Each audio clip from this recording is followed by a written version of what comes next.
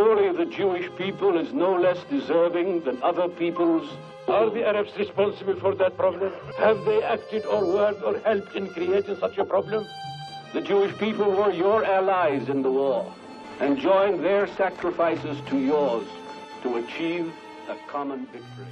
So we're going to start a tradition, which is going to be going forward. Probably might even What are we calling this? We're going to call this the banter section. Banter. Yeah, we're just going to go back and forth and just kind of banter about different topics covered in the episode and just in general. Just giving our thoughts, giving some key facts, giving some context. First topic. Yeah. What's first topic for banter? First topic is let's go 1948. 1948 war. Let's get a little context. So here's the thing, though. I don't want to get too much in depth here because this could be a 17-hour episode. Indeed, it can. You know, so our listeners got other things going on in their lives. Exactly. So let's not waste their time. The really bare basics about 1948. So that's the war of independence, or Nakba, depending on if you're Arab, Palestinian, or you're very Jewish. Now, here's the complicated fact. They knew that once the British Mandate ended, that the surrounding Arab armies were going to invade. Mm-hmm. So knowing this, they felt like they had to secure their borders. Of course. They had a lot of Palestinian villages that were on strategic roads in strategic areas. And essentially, it was basically a fifth column. Sure. So from a humanistic perspective, of course, I'm not going to support the expulsion of anyone. But I will say that from a military perspective, I think it was kind of a hot take, but I think it was something that was unfortunately necessary. Sure. And I think you got to factor in there that Israel then was not the Israel of today. No. Didn't have the support of the entire world. Wasn't best friends with the United States. No. Didn't have the strongest army in the region. No. They did benefit from more of a structured army. Sure. Because they had people that volunteered for the allies. Professionals who had some experience. Yeah. So there were definitely factors. Not the economic powerhouse it was today. No. No high-tech scene. No, just high-tech scene. All right. Zero high-tech. Yeah. But however, a lot of people kind of say, the weak Israelis against, the all-powerful Arabs. That's not entirely true. There were definitely aspects that gave Israel specific advantages. Sure. And we'll get into that. We'll get into that later day. Later episode. Yeah. We can go on about this for hours. We got UNRWA today. Let's move on to UNRWA. Big top, let's do it. Here's the thing about UNRWA. President Trump in the State Department called it an irredeemably flawed operation. Now, irredeemably. That's strong. That's strong. That indicates it's got to go because it's irredeemable. It's flawed. Look, the common ground that's been found on this issue between people who opposed President Trump's cuts, which were $364 billion, million. That's my bad. $1 million out of a $1.1 billion budget in 2017. That's about 1/3 of UNRWA's entire budget was cut with the stroke of a pen from President Trump. Now, a lot of people who opposed Trump's cuts also recognize UNRWA as flawed. The question is it irredeemable? Does it need to go? Will it, leaving from the scene, help peace? Because at the end of the day, anyone who cares about this issue cares about 2 states for 2 people. I mean, you hope that, if you're a... We hope that people care about this. That's the goal here, right? We want 2 states. So the question is UNRWA an obstacle to 2 states? Or is it just kind of, it smooths things over, it helps out, it has 700 schools that it operates between the West Bank and Gaza. Mm-hmm. It distributes food, it has other aid for the population. It's not all bad. It's not all bad. It's not bad. We're not dealing with the devil here. Here's where the flaws are seen. People find its bureaucracy to be corrupt. People find its definition of refugee to be the biggest obstacle to peace. And what is its definition of a refugee, Ezra? Well, like we said in the beginning, I think the biggest thing here is that it grants refugee status to descendants. Per month, UNRWA adds 10,000 new 5th and 6th generation refugees to its rolls of people. And that, from my perspective, that's not okay, because the UNHCR doesn't do that. Which is the UN's body for all over refugees. The world. Exactly. And so the other thing that the UNHCR does is that if you are a citizen of another country, you're no longer a refugee. Exactly. Which UNRWA also doesn't do. Does not do. And we have refugees under the auspices of UNRWA that are in states that are in Jordan. Yep. They're in Lebanon. Mm-hmm. Different states have, different policies of incorporating. Of course, and people have argued that the reason for them not being settled is because the Arab states have wanted to use them as kind of pawns, bargaining chips, pawns. Yeah. You really hate to see it. You hate to see it. Hate to see it. We can't get in the head of King Abdullah, unfortunately. It's probably a fascinating place, but I'd love to be there. I'd love to be there. What I'm saying? I mean, you never know. But the other thing is the UNHCR and UNRWA is UNRWA still gives refugee status to convicted terrorists, something UNHCR does not do. They remove the refugee status if they are convicted a terrorist. Now, I'm no legal expert, but that sounds like a problem. It's not ideal. Giving refugee status to a convicted terrorist. Not ideal. All right, so we got a difference in how UNRWA and how the UNHCR, how they function, right? UNRWA, which is caring for about 5.5 million of what they consider to be refugees, and that's something we could discuss, employs nearly 30,000 people, the majority of whom are Palestinians. And the UNHCR employs about 9,300 people for nearly 40 million refugees and displaced persons around the world. So critics will tell you that UNRWA is bloated, that it's a corrupt bureaucracy, and that, highly inefficient, which is, again, flawed. Is it irredeemably so? We'll get into that in a bit. Now, the budget allocated to each Palestinian refugee that is under the auspices of UNRWA is 40% higher than that budgeted to a refugee under the auspices of the UNHCR. So you got 40% more of the budget under UNRWA going to a Palestinian refugee who, again, by other definitions, might not even be considered a refugee. So basically you're saying there's more money to less people. There's more money to less people. Interesting. Now, I do think that this is a unique... Tell us what's unique about it. Well, it's just unique in that, the Israeli-Palestinian conflict is unique in many ways. Nothing like it. No. But, I will also say that, if you can see with 30,000 employees, a lot of which are Palestinians, you can see why the Israeli security establishment is not totally against. Not totally against. I think this is an important point here. Yeah, because, you have 30,000 people employed. These are people that unemployment and poverty what can happens lead if they lose their jobs? Exactly. In this stew of emotion and anger and resentment and grievance, what happens? And Lord knows there's a lot of reason to have a lot of resentment, a lot of anger, and when you're not doing anything, that can get channeled into not good places. Boredom is the enemy of, give me something good. Peace. Sure. Yeah, boredom's the enemy of peace. I love it.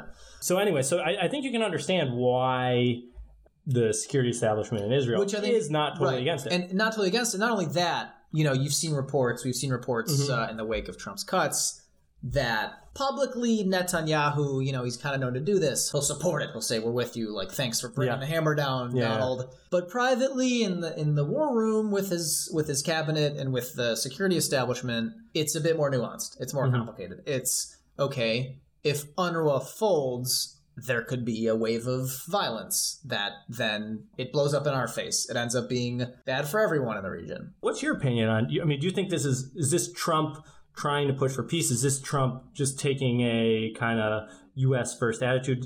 Talk to me a little about that. I think Trump is a unique figure in that it's very difficult to figure out his exact motivation behind things. I think a lot of people have difficulty with that. He's tough to figure out in general, Yeah. But I think his motivations, he's got a giant cohort of evangelicals in the States who love him. And he knows that. The thing that he really knows his base. Yeah. So, is this another bone to the base? Is it in line with his America First, Make America Great Again, let's cut funds that are going to other countries type of deal? You know what I'm saying? Is it, okay, we've got $364 million being spent abroad. Is that money we could be spending domestically? Is that his thought process? Is it, I really want there to be peace between Israel and Palestine, and UNRWA is a giant obstacle in that, so let's cut its legs off? We don't know. Because just like King Abdullah, we can't get in Donald's head, Yeah. Or is he just I don't know where I'd rather be. Or is he just like, I'm sick of the Palestinians, not treating me with respect, Right. let's cut it. Is it that? Yeah. Because we know Donald loves to get stroked. Yeah. Yes, he does. Yes, he does. Now, I've actually, from day one, ever since he started this whole Jerusalem thing and started shaking things up, I'm holding off criticism until I see the end game plan. You take each thing individually, you're like, well, what are you doing, big guy? Sure. Given the the whole paradigm of how things have always gone, it just seems very strange. For sure. If you take them individually. But I'm hopeful. I'm hopeful you can. Great. You got to keep a long-term mindset on this, because this is an issue that doesn't happen in Listen, we've had a ton of incredibly knowledgeable, smart, good diplomats make their best efforts to no avail. Oh, for years. Let's see what President Trump can do. Let's see what he can do. Let's unleash him. Look, Let's unleash him. Well, is this a brainchild of Greenblatt and Kushner? Because we know that they've been working on this magical peace plan, which, again, we're unsure of when that's getting revealed. And I mean, like I say, I think that a Jew who loves real estate, I think if anyone can make peace, it's going to be him, right? Yeah. Yeah. No, but in all seriousness, though. Continue. Sorry. No, so, you're on the mark. Sorry. Is it anti-Semitic or accurate? I don't know. That's for the fans to decide. That's for the fans to decide. Couple of Jews are jabbing. Couple of Jews jabbing. That should be the title of our podcast. A couple of Jews jabbing. So, how does this fit into the larger picture of the peace plan? We don't know. Well, listen, we've been waiting for, what is it now? 6 months? Feels like a decade. He's saying he's going to release it. Like I was 12 when I'm really hopeful. You got Netanyahu strengthening ties with people in the region. Is that just because of Iran? Just flood to Oman. Yeah, exactly. Now, is this because of, things going on with Iran and you got, these strengthening of sides? Right. Is this showing kind of warming of relations? Personally, I think it's crucial that the Middle East is behind this process and kind of pushing both sides to make concessions. Absolutely. Because I think that'll help save face. For sure. Especially on the Palestinian side. Now, we could go on this forever. Sure, let's talk about moving forward. What happens? So that's a good question. What should happen? If we're talking from a perspective of peace, I got to say, I kind of see the continuation by UNRWA of the refugee issue and the continuation just mounting numbers of refugees. I see it like the settlements. It's like, they're just in the peace process. It's not okay. Sure. And it's a non-starter. For you can't forget. If you're talking about a negotiation, which happens in a room between a bunch of people, for Israel, it is a non-starter that all 5.6 million of who UNRWA consider refugees come back to Israel. Exactly. Now, would they all come back? No, probably not. No. Where are they going back to? Yeah, the state of Israel, the Jewish state of Israel. Yeah. So, well, I think Dr. Elstad said, exactly. Like when people see like what Israel's now, are they gonna, what do they think they're going back to? Sure. There's always been discussed a symbolic number of refugees coming back if they so choose, and of course there are maybe 10 to 20,000 people still alive who are refugees. Exactly. Even under the UNHCR definition. Exactly. So I think you bring up an important point there. Because you talk about the symbolic right of return.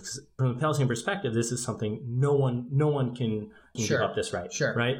So maybe we can bridge that. We can can Israel do something? Exactly. So from my understanding, it's a lot about honor and pride. Sure. In Arab cultures, when you talk about peacemaking and stuff like that, a big thing is on justice. Absolutely. Is justice served? So it's kind of the topic of our episode, but obviously I don't think you think peace is compatible with justice. Sure. Justice is compatible with peace with regard to this issue. Full justice? It's just not. When I'm prime minister, prime minister, I would make a statement to the Palestinians acknowledging their suffering. Sure. And then, I really think that kind of thing can go a long way. And Ruvi Rivlin, the president of Israel. Yeah. What did he do? He went to an Arab village where there was a massacre. Yeah. And I just think those kinds reported by Israel and exactly. During the 48 war? No, that was after. It was during 57, I think. 57, okay. But those kinds of steps, I just feel like can go so far. So far. You know what I mean? You just can't imagine for sure the impact that those could have. So I think if you can have that kind of just genuine acknowledgement and we can shift the goalposts. Exactly. Of what does justice mean? Let's just shift the goalposts. Shift the goalposts. That's what we should call the podcast. Shift the goalposts. But I just think that you need that kind of acknowledgement, and you can't have it. Can't be in like we're sorry for your suffering, but you guys are, regardless of whether it's true or not. Which just give us an apology. They were active members in the war. Absolutely. I get it for sure. Absolutely. But when you're making an apology, it's always less effective when you're hey, listen, I'm sorry, but come on, let's be honest. What happened to me? No, that's not effective. And exactly. I think we talk about context and not taking these moves as a standalone event. I think we're going to wrap up here. Let's wrap up soon.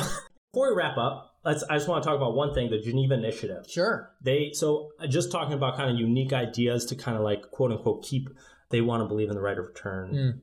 They can believe in the right of return as long as but so for example, the Geneva Initiative, they talk about the options for refugees. And I think it's kind of interesting because it'll allow the Palestinians to kind of make them feel like they're choosing, because they'll say, you can either move back to a future Palestinian state, you can get resettled where you are now, or you can come back to present-day Israel. And then, I think before anything, before they say, the Palestinians will submit what they want, and then, everyone can look at the numbers, and then they can come up with something reasonable. Yeah. And I think that that's kind of the best way to do it, because I don't think Israel's going to say, like, okay, if you all want to come back, come back. Let's look at the numbers. Right. Let's see who wants to come back. Make them an active player. Exactly.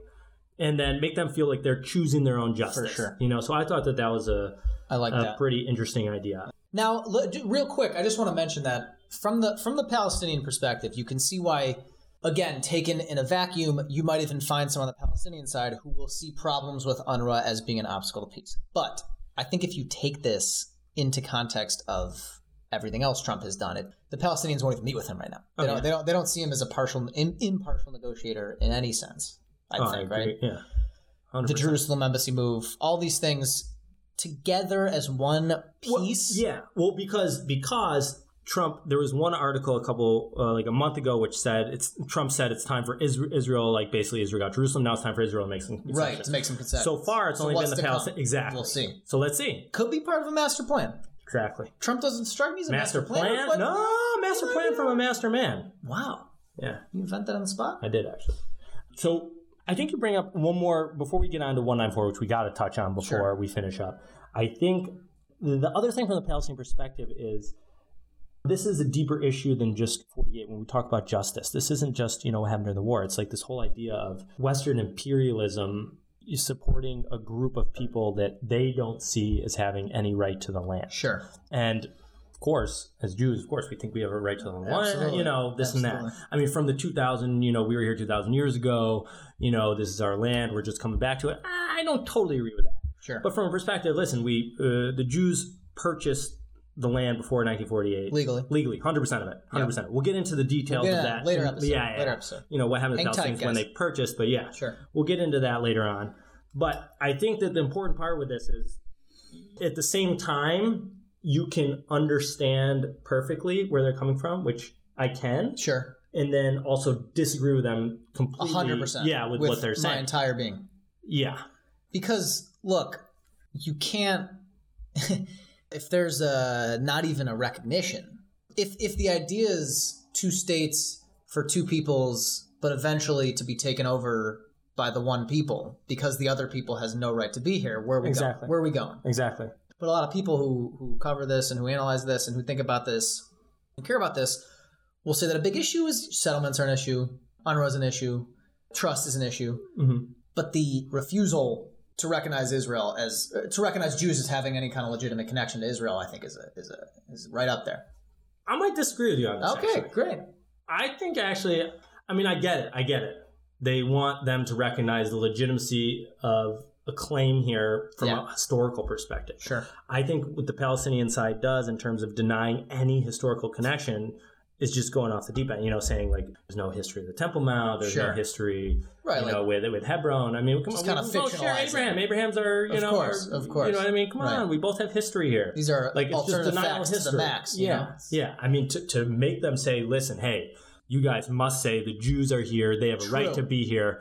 I don't need that. Do we need that? I don't think we need that. I think you're right. No. I think you're right in the fact that we don't need that. But I think that changing attitudes, maybe you don't need a formal ceremony where they're like, all right, Jews, you belong. Yeah. Shaking hands and pointing to the mount and getting the maps. I don't think that's necessary.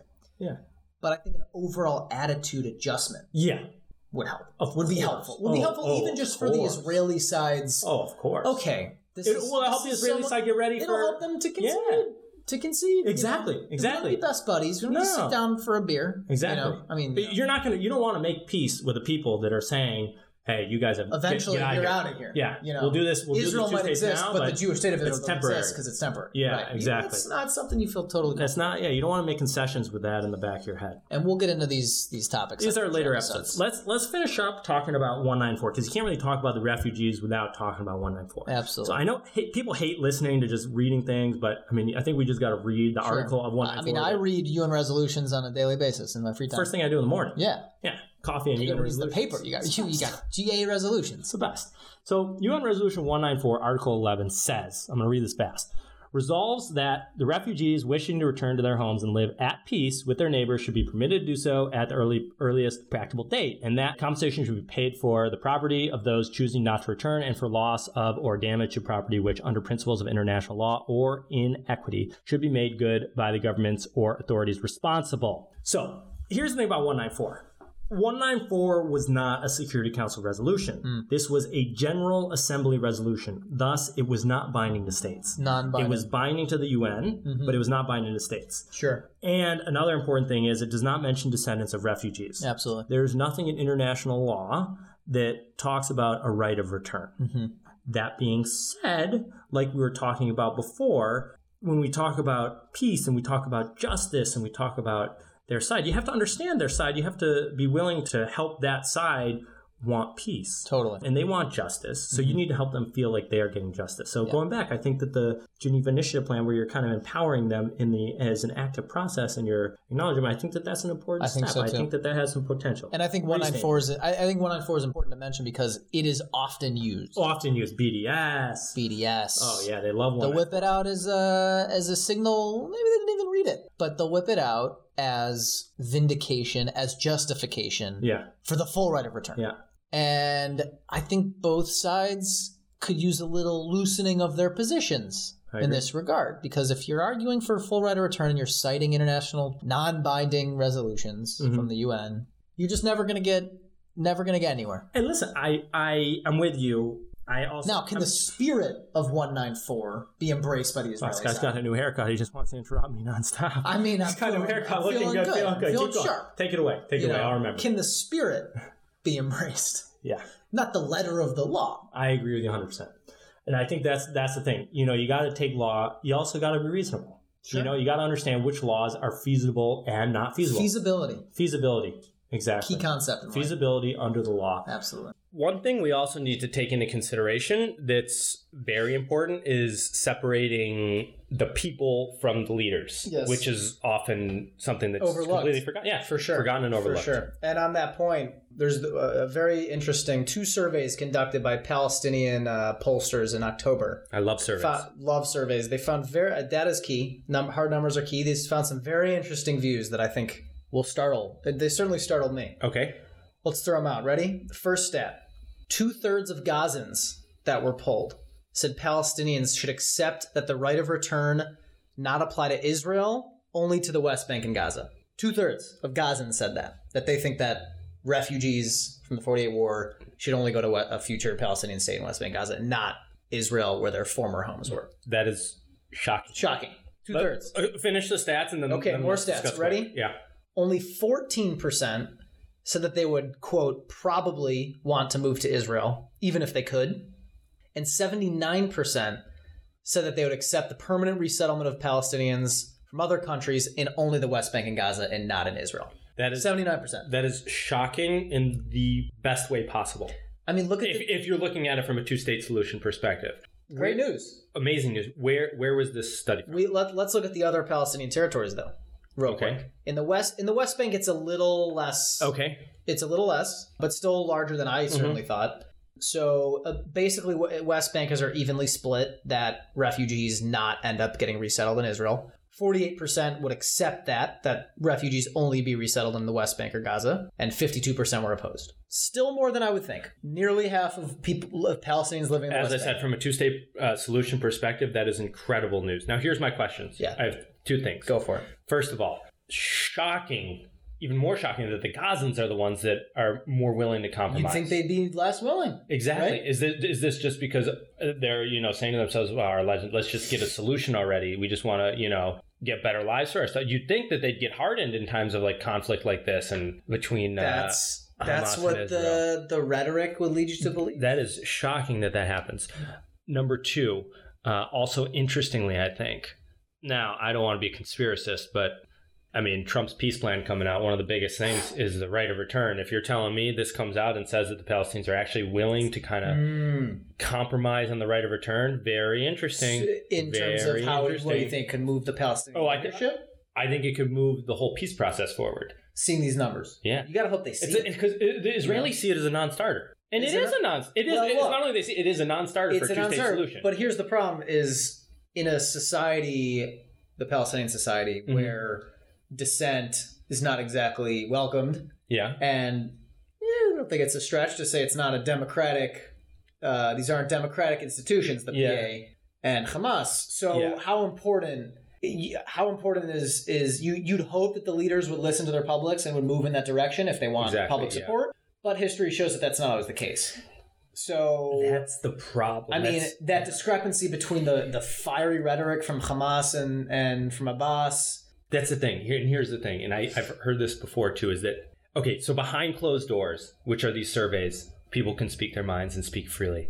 But the moment you step out and go against that collective narrative, you're automatically an outcast. Yeah. And I think that's the issue. But regardless, hey, baby steps. Baby steps. I'll take this. It's a crawl. All day. We're crawling towards peace. Honestly, I feel like with this kind of, I feel like that's a gallop. A gallop? I don't want to get ahead of myself. Don't get ahead of yourself. Seabiscuit right now. All right. It's a canter. Yeah. And I think that's a good place to end today, unless you got some more thoughts. Hey, what's up next? I'm ready for lunch. Our next episode is going to be one of the most interesting. What are we talking about next? The U.S.-Israel relationship. Who's on for it? This is big time. I don't think we should reveal it. We're going to keep it on the wraps. It's a big name. That's big time. It's a big name. It's a former... No, they'll find out. Next time. All right. U.S.-Israel relations. Sounds good. Okay, take your guess. Can't wait to see you guys later. A big thank you to Michael Secular for all of the incredible editing. A shout out to Roger Federer for the motivation, Boris Yeltsin for the inspiration, and Yo-Yo Ma for the inclination. Stay tuned, folks.